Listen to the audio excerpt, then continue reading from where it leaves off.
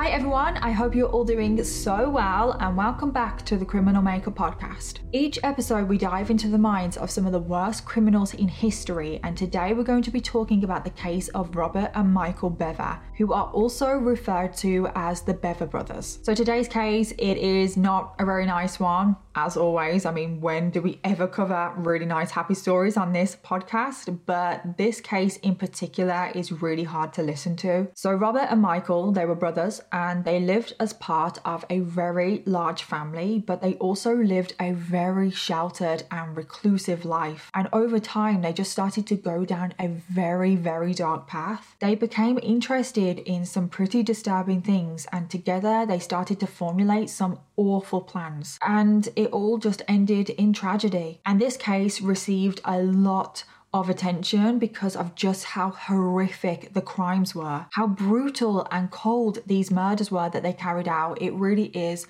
such a tragic story. And I do need to give a warning for this one because we are going to be talking about the murder of children. So please be aware of that. So with all of that being said, let's just jump in.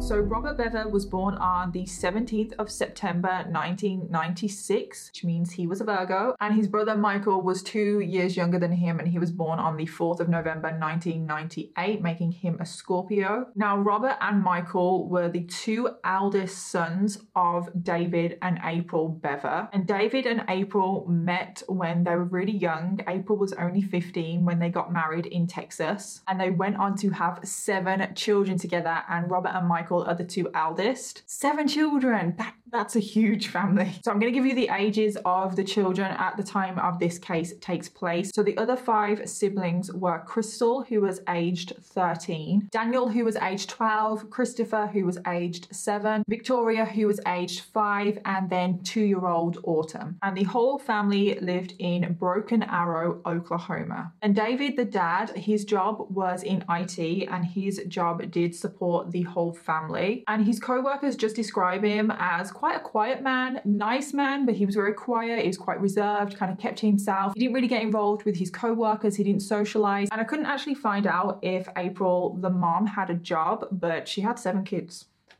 She had 7 kids, okay? But April was described as kind of like a mother hen kind of character. She was very watchful, very protective over her family. So David was quite reclusive at work, but it's also been described that the family as a whole were also incredibly reclusive. The whole family would actively avoid neighbors. They wouldn't interact with anyone. They would keep to themselves. So it wasn't just David at work. The whole family just kind of like kept to themselves. And to be honest, I've been a bit guilty of this before. I've kind of like avoided neighbors at times. You know, when you just can't be bothered to deal with people, like I will like avoid people. I think that's very normal, but the Bever family kind of took it to the next level. All 7 children were homeschooled, and I assume that this is what April did because I couldn't find out her job, obviously. I assume that she just looked after the family and she also homeschooled the 7 children. But the children weren't allowed to interact with other children outside of their household. They weren't allowed to join into any clubs, any activities or anything like that. They weren't allowed to do anything. The children literally only had each other. They didn't have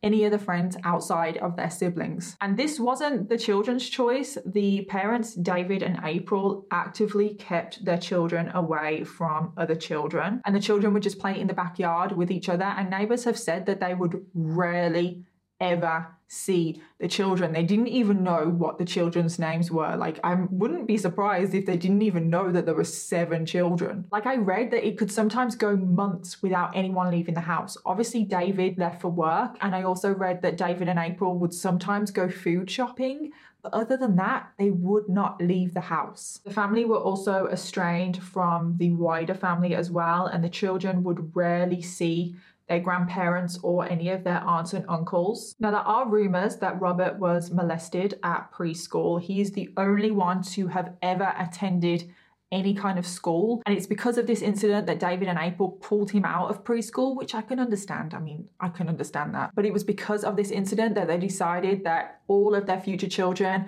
would not go to school and every single one of them would be homeschooled because of this situation. But this was only rumors. I couldn't find out if this actually did happen to Robert, but it kind of does make sense, doesn't it? If this did happen to Robert, it would make sense why they decided to homeschool the rest of the children, but I don't know. But David was extremely paranoid past the point of normal. He even had security cameras installed into every single room in his house, and he could monitor everything that was going on from his phone. I assume this was because he went to work and he kind of wanted to see what was going on, but this is a little bit extreme. This is a bit weird. So despite the family cutting themselves off from society, from pretty much everything, they still had full access to the internet, which I've got to say, I did find a little bit weird because David and April seem to be very paranoid. They seem to want to protect their children from everything. And it just makes sense to me. If you think that way, you would also want to protect your children from the internet, because the things that you can find on the internet are way more dangerous than some of the things out there in the real world, okay?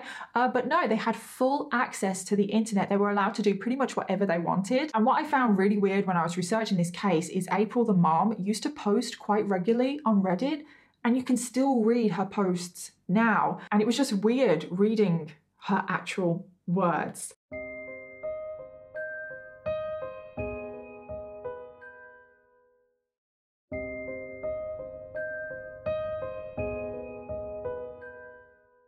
From these posts, she kind of paints like this picture of like a normal family living a normal, happy life. And I'm not saying that they weren't happy, but they definitely didn't live normal. I hate the word normal because it's like, what is normal? She would talk about how she would cook with her children, how she would even watch The Walking Dead with her sons, and just little things as well, like she would organize her nail polish collection, and there was posts about her getting excited about Christmas and spending it with her family. But yeah, from her posts, everything seemed like normal and happy. It didn't really seem like they were this paranoid, reclusive kind of family, and I don't really know what to expect from like a paranoid, reclusive family, but it wasn't what I read. But yeah. April even shared some more personal things on Reddit, talking about how she got married at 15 and how that worked out great for her, but that wouldn't be the life that she would want for her daughter. She also spoke about the decision to have 7 children, and she never regretted that decision once, and she loved every single one of her children. They were all great people, and the world was lucky to have them. And Robert and Michael, the 2 eldest boys, use the internet a lot, and I can understand why. I mean, people use the internet a lot anyway, but when you have like pretty much nothing else to do, I can understand why they use the internet so much. And even though they didn't socialize with anybody else their own age, they still developed the same interests as other young children of their age. They liked Star Wars, Linkin Park, sports cars. Robert, the eldest, also he didn't really have a YouTube channel. I wouldn't call him a YouTuber, but he did upload some videos onto YouTube expressing his interest in Minecraft. He even had a video where he showed off like his new haircut, and he also made some videos about all of the skits that he wanted to do on YouTube. So I think he kind of did want to become a YouTuber, but with the videos that he had uploaded, I wouldn't call him a YouTuber, but yeah. Salute. Hey everyone, it's me, Cult Empire. In case you didn't know, you found me by accident, or you're expecting someone else. Yeah, why would you do that? Anyway, this is the second first ever update, which I think is a major improvement. I tried a news report theme last time. That's not very vloggy, is it? So I'm being a little more chillinated, writing stuff, scripting. I'm going to make my first skit soon. Can't show you a sneak preview or it would ruin it. It'll be like a minute long. It's going to be some good stuff. I think it's going to be hilarious. Alright, the new vlog. I got my video uploading for my first Happy Wheels playthrough. Second of all, new hairstyle, check it. It's called a faux hawk.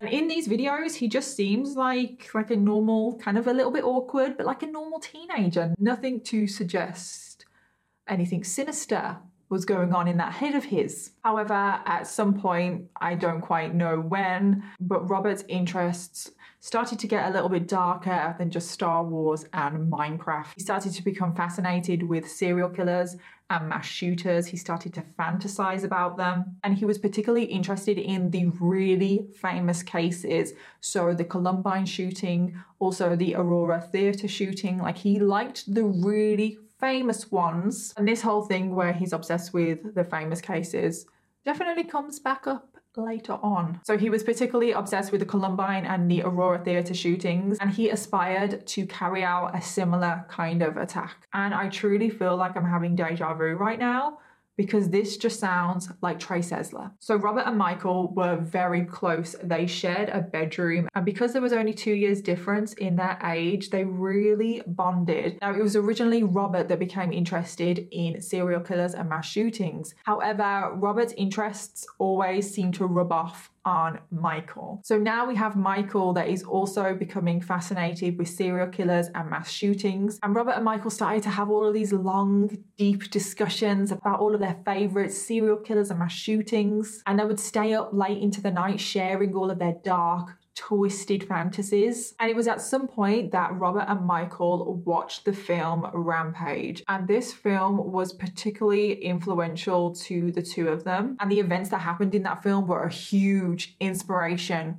for how they came up with the plan that they did in today's case. So the film, if you haven't seen it, because you probably haven't, I haven't, but the film is basically a man who wants to go around killing people because he believes that there's too many people on the planet and he wants to kill people to reduce the population. So basically like Thanos. But the man in the film builds his own body armor and he gets loads of weapons and he just goes on a murdering spree, killing around 100 people. So this film, along with the mass shooters that they absolutely loved, they believed that they could also do a mass shooting, but not just that, they felt like they could do it better. I.e., better to them is killing more people. They wanted to kill at least 50 people. But their biggest goal for Robert and Michael was to become famous. They wanted to be ranked with the most infamous serial killers, mass shooters. They wanted a Wikipedia page about themselves. Like, that was their goal. They wanted a Wikipedia page. And this is when they started to formulate their plans. They wanted to go on a mass killing spree across the whole country, finally making their way to Washington State. I don't really know why they wanted to go to Washington State, but they basically wanted to make their way from Oklahoma to Washington and just stop randomly. And each time they stopped, they wanted to kill 5 people. And because they were so inspired by that film, they wanted to build their own body armor, and they also wanted all of these different weapons to carry out their killing spree. But to do this, they needed money. And Robert recently got a job in a Christian call center. He said he wasn't religious himself, but at this call center, people would phone in and he would pray with them on the phone. And this is how he started to raise money to buy the body armor and to buy all of the weapons. So Robert was saving money bit by bit, and eventually him and Michael started to order all of the different parts to create their body armor. And they ordered SWAT masks, bulletproof vests and helmets. And it has been reported that they bought a lot of this armor on eBay, which I don't know, but I feel like there should be some regulations on certain things that you can buy.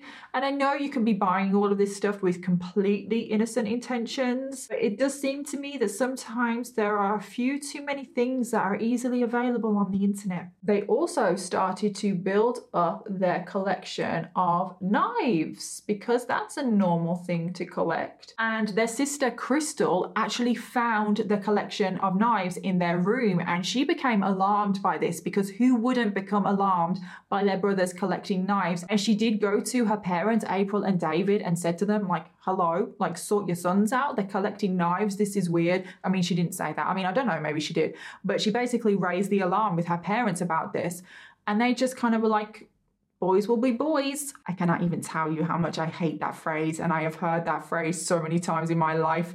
But yeah, they just kind of put it down to them being boys, and it was just kind of like a normal hobby. David and April were even aware of the body armor that they were collecting. I mean, maybe they could pass off the body armor as kind of being acceptable, but the knives, That's never acceptable. So the family were aware of the body armor and the knives, but they weren't aware that Robert and Michael were also planning to buy ammunition and guns. They weren't aware of that because I feel like if they were aware of that, maybe they would be a little bit more alarmed. And this was the next stage of Robert and Michael's plan. They had their body armor now, they had all of the knives that they wanted, and now they needed to actually buy the guns and the ammunition. And Robert was 18, so he was able to order all of this himself. So he ordered a shotgun, he also ordered 2 Glock pistols. However, there was a little bit of an issue with him ordering the guns because they weren't able to be delivered to his home. They were going to be delivered to a local gun shop, and you needed to be 21 to go pick up the guns, which obviously Robert was not 21. However, the ammunition, there was no issue in ordering that. That could be delivered straight to Robert's door. So this is what Robert did. He ordered the guns. They were going to the local gun shop. Don't really know how he was planning on picking them up, but whatever. And he also ordered 1,000 rounds of ammunition to be delivered to his house. And they knew that they had all of this ammunition that was going to be delivered to the family home, but Robert didn't want his parents to know about the ammunition and to also intercept the delivery.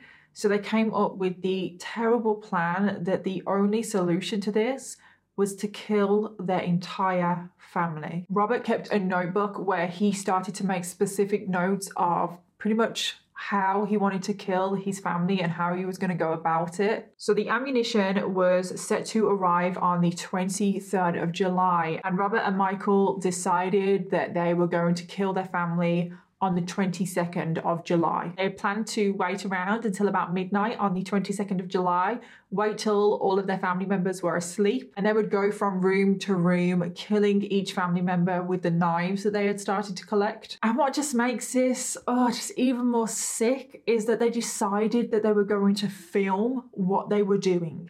They decided that they were going to film 2 different videos, one that was going to be really graphic and actually show the murders and show the bodies. And this would be the video that would go to the police, so the police could know exactly how everything went down and exactly how brutal Robert and Michael were. And then the other video would be G-rated. This is Robert and Michael's words. And this video would be for the public. I think they were planning to put it on YouTube, and this would include no gore, no bodies or anything like that, but it would just kind of still be a video on the murders. And the plan behind filming these videos is because they wanted everyone to know their crimes. They wanted everyone to know how brutal and how cold they were because they wanted to be famous. And then after committing the murders, they were planning on going to Walmart and buying big plastic containers. They were planning on dismembering every single family member and then putting their body parts in these plastic containers. And then they would put these plastic boxes in the attic, and then Robert would take the family car, they would take the ammunition, they would take their guns, and they would go off on their killing spree. And I'll say this again, I don't exactly know how Robert was planning on getting the guns because he's not 21. So it is now the night of the 22nd of July 2015, and Robert and Michael are just in their room together, and they're basically preparing for what is about to come.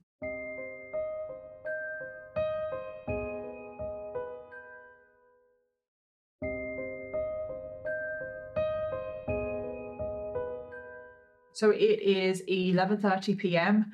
April and Crystal are downstairs in the kitchen. They're kind of tidying away. I think everybody else is in bed. And April tells Crystal to go get her 2 older brothers so they could also help out tidying away. And this is what Crystal does. She makes her way to Michael and Robert's bedroom. And when Crystal enters the bedroom, she sees Robert and Michael dressed in their body armor, and she sees all of their knives spread over their bed. And this actually wasn't a shock to Crystal because she had seen her brothers in this body armor many times. She knew about their knife collection, so this wasn't exactly alarming to Crystal. And this is when Michael turns to Robert and says, quote, "Shall we do it right now?" End quote. To which Robert says, yes. Now I've got to warn you, this is where the story gets very horrific. It's not easy to hear this next part. So in the bedroom, Michael turns to Crystal and he tells her that he's got something to show her on his computer. So when she goes over to the computer to see whatever Michael is talking about,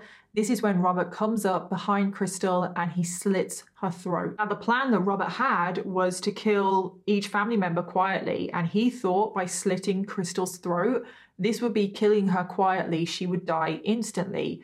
However, this was not the case. Even though Crystal's throat had been slit, she still put up a fight and she was still able to scream. But both Robert and Michael started stabbing Crystal repeatedly, but she still had the strength to fight them off. And she actually managed to escape the bedroom. And I truly don't know how she did that. And she was screaming for her mom. She was screaming for help. She actually ran out of the front door to get more help.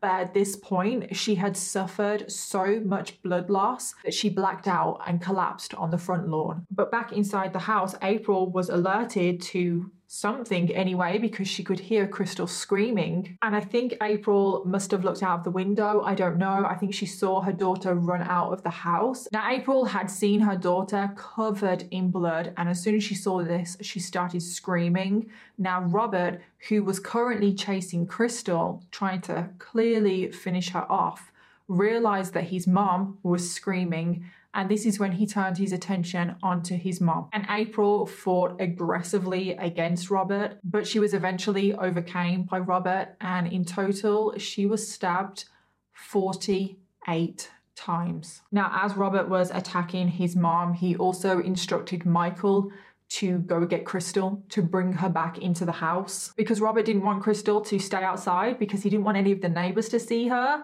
and to get alerted and call 911. So Michael went outside and he dragged his sister Crystal back inside the house, and he just left her in the entryway.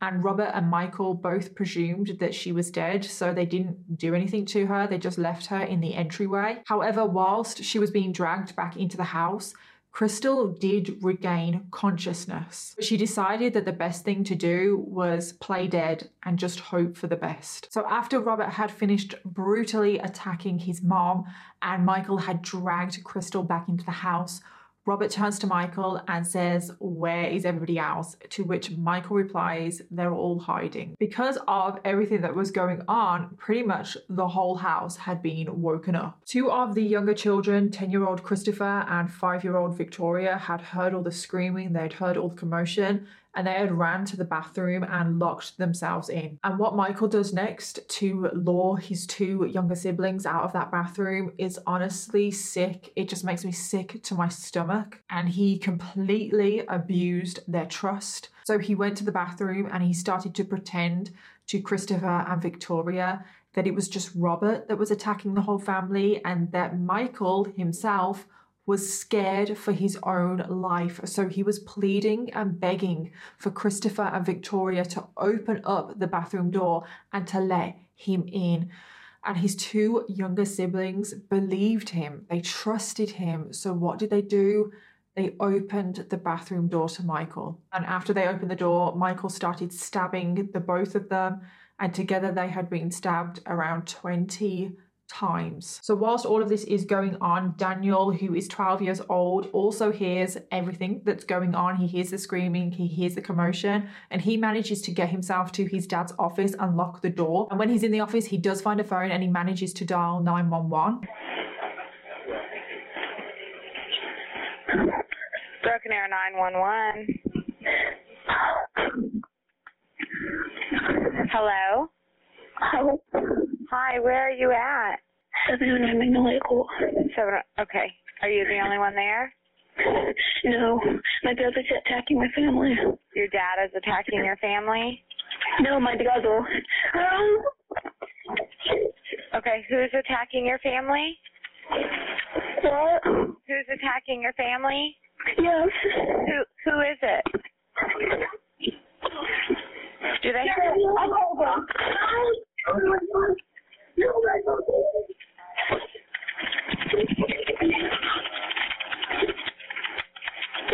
Are you there? Hello? Hi, what's going on there? What's going on there? Hello? Now, whilst Daniel is on the phone to the 911 operator, Michael, who has just brutally killed Christopher and Victoria, does the exact same thing to Daniel. He goes to his dad's office and he pleads with Daniel to open the door because Robert is going to kill him. I swear Michael is sick. And Daniel does open the door whilst he's still on the phone. And Michael and Robert both storm in. Michael takes the phone out of Daniel's hand and he smashes the phone. You can actually hear Michael, like he grabs the phone and you hear him say hello to the 911 operator and you can hear like a commotion. And it is Michael smashing the phone. And Daniel pleads with his brothers to not harm him. He says, please don't harm me. I love you, which is truly just heartbreaking. And then Michael turns to Robert and just says, he's all yours. Even though most of the family had woken up during this attack, the father, David, had actually managed to stay asleep for most of it. However, he had finally woken up from the commotion. And when he came downstairs and saw basically a scene from a horror film, he charged at Robert. However, Robert was able to overpower his father and he stabbed him in the chest. And pretty much immediately after Robert had stabbed his father, there was a knock at the door. Now, the two brothers didn't know who it could be. They didn't look outside. They didn't want to risk anything. They didn't know if it was a neighbor, the police. They just didn't know. So they decided the best thing to do was actually escape. And they decided to run out the back door. And behind their house is like woodland kind of area. And they ran into the woodland area. So the knock on the door actually had come from the police. They had managed to trace the call that Daniel had made from his father's office. And because of what was said on the 911 call and because the call was cut off, they did decide to investigate, and thank God they did. And when the police knocked on the door, from inside the house, they could hear this faint voice calling out for help. So because they could hear that and no one was answering the door, they decided to knock the door down, and inside they found Crystal, who was the faint voice that they could hear, and she was covered in a pool of her own blood. They immediately took Crystal to the paramedics, who managed to stabilize her, and the paramedics truly could not believe how she was still alive. However, inside the house, the police found a horrific scene. There was blood everywhere, just all over the walls, on the floor. And slowly, as they made their way through the house, they discovered each victim. So inside the house, they found the parents, David and April, as well as 12-year-old Daniel, 7-year-old Christopher, and 5-year-old Victoria. Tragically, all 5 were pronounced dead at the scene. Combined, they had been stabbed more than 100 times by Robert and Michael. Cameras were also found at the scene, so it does seem like Robert and Michael did go ahead with their plan and film the murders. And it was also documented that in the evidence recovered from the house, they had recovered live footage. And I don't know what this live footage is. The police have neither confirmed nor denied whether these murders were filmed. And it honestly doesn't matter, does it? We know what they were planning to do. There were cameras there. There was live footage recovered in the evidence. So it does seem like they recorded some, if not the whole murders. And yeah, there's no words. There literally is no words. That just takes it to a whole nother level of sick, disgusting people to not only murder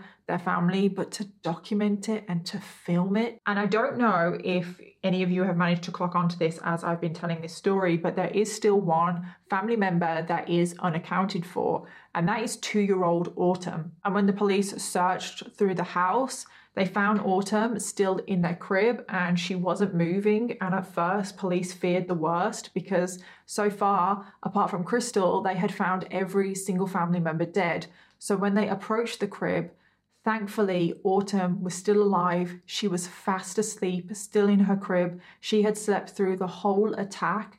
And because of all the chaos and everything going on, Robert and Michael had actually forgotten about Autumn, and thank God they did. Because remember, Robert had a notebook and he was detailing everything that he wanted to do to each family member. Well, in this notebook, he had written down that he had planned to get an axe and cut off Autumn's head. So thank God these sick, disgusting, I don't even want to say people, forgot about Autumn. So obviously the police are searching through the house. They're searching for Robert and Michael. I think they figured out that it is Robert and Michael that have done all of this.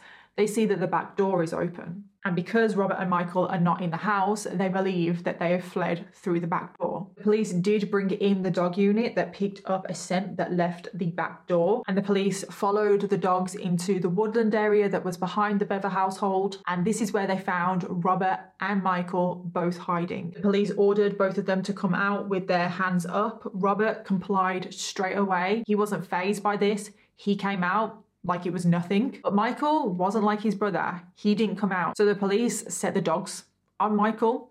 I think good, to be honest. And you can actually see in the photographs that Michael has a ripped shirt and he actually has some bite marks on his shoulders from the dogs. And you can see in the photos that Robert is still wearing his body armor. He has, oh my God, he's got a face I want to punch. He has got a smirk on his face. He looks so pleased with himself. And when Robert is arrested, he actually says, quote, "It's been a pleasure. I'm proud of what I've done." End quote. And then the police take both Robert and Michael into custody. Over in the hospital, Crystal is having emergency surgery for all of her injuries. I mean, she has a slit throat. She has been stabbed multiple times. She has excessive blood loss. And some of her wounds were that bad that some of her internal organs were protruding. But the surgery went well. And after Crystal's condition started to improve, and amazingly, she survived this attack. And she was able to tell the police exactly what happened. The police start the interrogation on both Robert and Michael, and they start with Robert first, and he doesn't hold back. He is proud of what he has done, and he admits straight away to all of the murders, and he goes into thorough detail of exactly what he did that night. And during his interview, it has been reported that he would sometimes just stop and start laughing. Seriously, Robert started to ramble on about his beliefs, saying that there was too many people in the world, basically from that film Rampage. He also said that killing people was not a bad thing to do, and if he killed enough people, eventually he would kill someone that deserved to be killed. He also said that killing multiple people would make him godlike. I don't think it did though, did it? I think we can definitely say that Robert has a god complex. Robert's interrogation wasn't made public. However, Michael's was, and there's actually footage of the interrogation on YouTube. Man, I'm just kind of got thrown into this, so I was hoping maybe you could kind of just go back at the beginning when all this started and kind of tell me what happened, because I need kind of the details so we know and understand what you went through and stuff. Okay, from the very start. Mm-hmm. Okay, about like 2 months ago. Okay. That's when we first really started talking. So when you say we, who are you talking about? Me and my other brother is also. Your brother? Yeah, who's he has to do with me. And what's his name? Robert. Robert? And at first, Michael is trying to deny his involvement. He puts all of the blame on his brother Robert and says that he just stood by and watched. However, the police have already interrogated his brother Robert, and they start to contradict Michael's story with what Robert has already told them. Because Robert has said that him and Michael, both together, committed all of the murders. So the police start to really wear down Michael and start to break down pretty much all of his lies, and Michael starts to change his story. And his new story is that he only participated in the murders because he was scared of Robert, and he thought that if he didn't participate in the murders, Robert would kill him as well. And then he also admits to stabbing Christopher once. That's it. He stabbed Christopher once, and that is all he did. But the police aren't buying his lies. I mean, I feel like we can all safely say here that Robert is the one calling the shots, but Michael still participated. And both Michael and Robert were charged with 5 counts of first-degree murder and also 1 account of assault and battery with a deadly weapon because of the attack on Crystal. And I've just got to say, before we move on, I don't know how the officer kept calm interviewing Michael. And he slit her throat, you said? Well, she was standing in my desk and came up behind and slit her throat, and then she fell down screaming at me. And then he stabbed her some more? When he was stabbing her some more, where was he stabbing her? Her neck. Oh, her neck. Her neck and Like, seriously?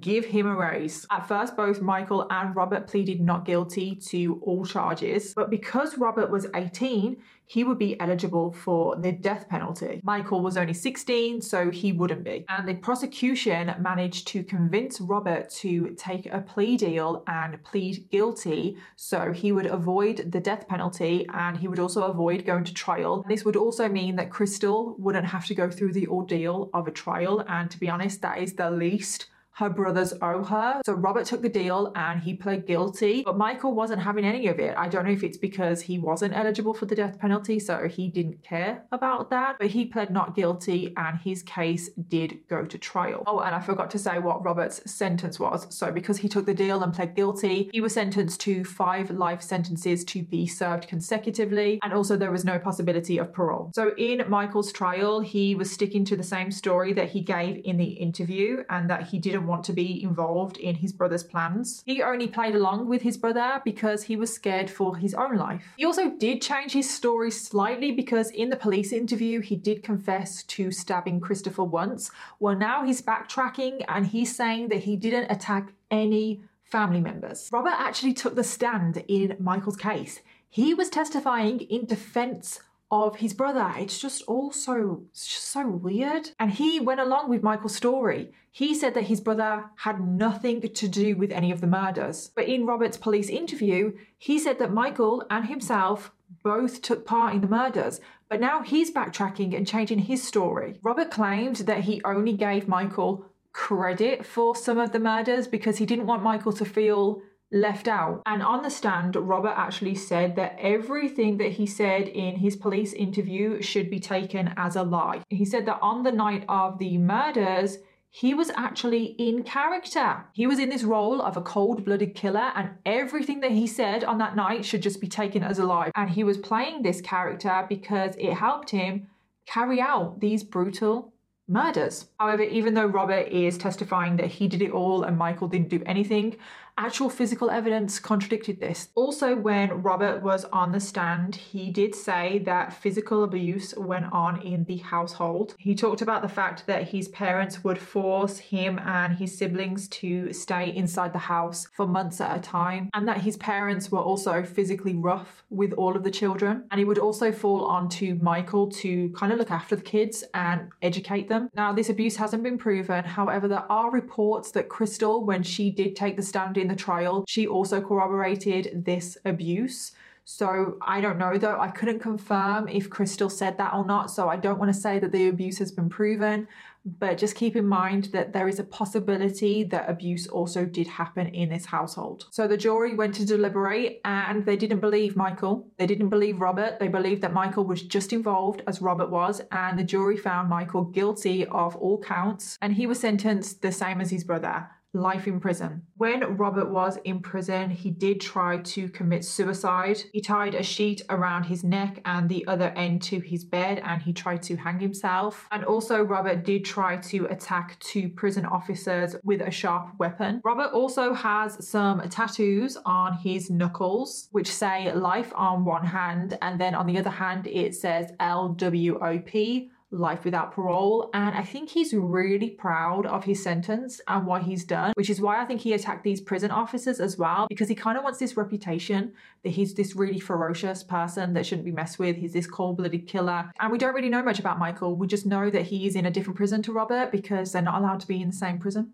at the same time. Now, following the murders of the Bever family, the home stayed up for sale for many years, but no one wanted to buy the house knowing just the horrors that went on. The house had even started to attract tourists. It's like, I understand that people have an interest, but it's like that just takes it too far. You know, this house hasn't been opened as a tourist attraction, and all of the neighbors were just getting sick and tired of all the attention, and the house was beginning to just look like an eyesore. So because of this, there was actually a fundraising campaign to raise enough funds for the neighborhood to buy the house collectively, and then all of a sudden the house burnt down. Now, the police suspected arson. I mean, it probably was, but they had no suspects. They didn't know who it was. But following the fire, the campaign still continued, and the neighborhood decided to turn the lot into a memorial park. And that is exactly what happened. The land was turned into a small park, and there was a gazebo that was constructed where the house once stood. And they named the park Reflection Park. And the city have said that they can never erase the tragedy that occurred, but they are making a statement with Reflection Park that they will not allow evil to define who they are. And I didn't really know where to fit this in the story, but the Bever family did have a little dog. It was a little dachshund named Sally. And at first, it was thought that Sally had gone missing. She had ran out of the house when the attack was going on.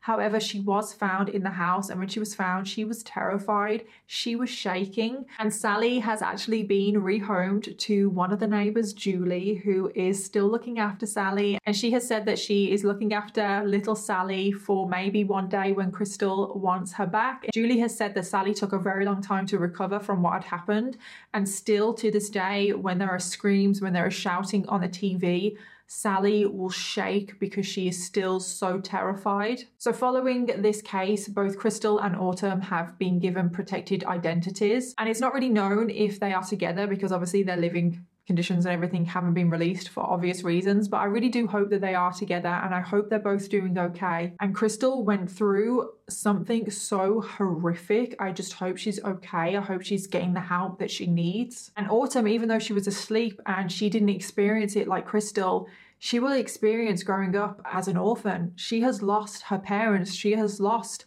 except for Crystal, she has lost all of her siblings. She will never know them because she was 2 years old when this was happening. And I just hope they're together. I hope they're doing okay. And my heart really does go out to both of them. And that brings us to the end of the Bever Brothers episode, and that was not a nice one to listen to at all, but thank you so much everyone for listening today. Subscribe or follow to make sure you never miss an episode of The Criminal Makeup, and if you enjoy the show, it would mean a lot if you could leave a review. In the meantime, if you've been affected by any of the themes in this episode, please take the time to look at the description for this episode for some helpful resources. Special thanks to my producers at Audio Boom Studios, and I'll see you all in the next one.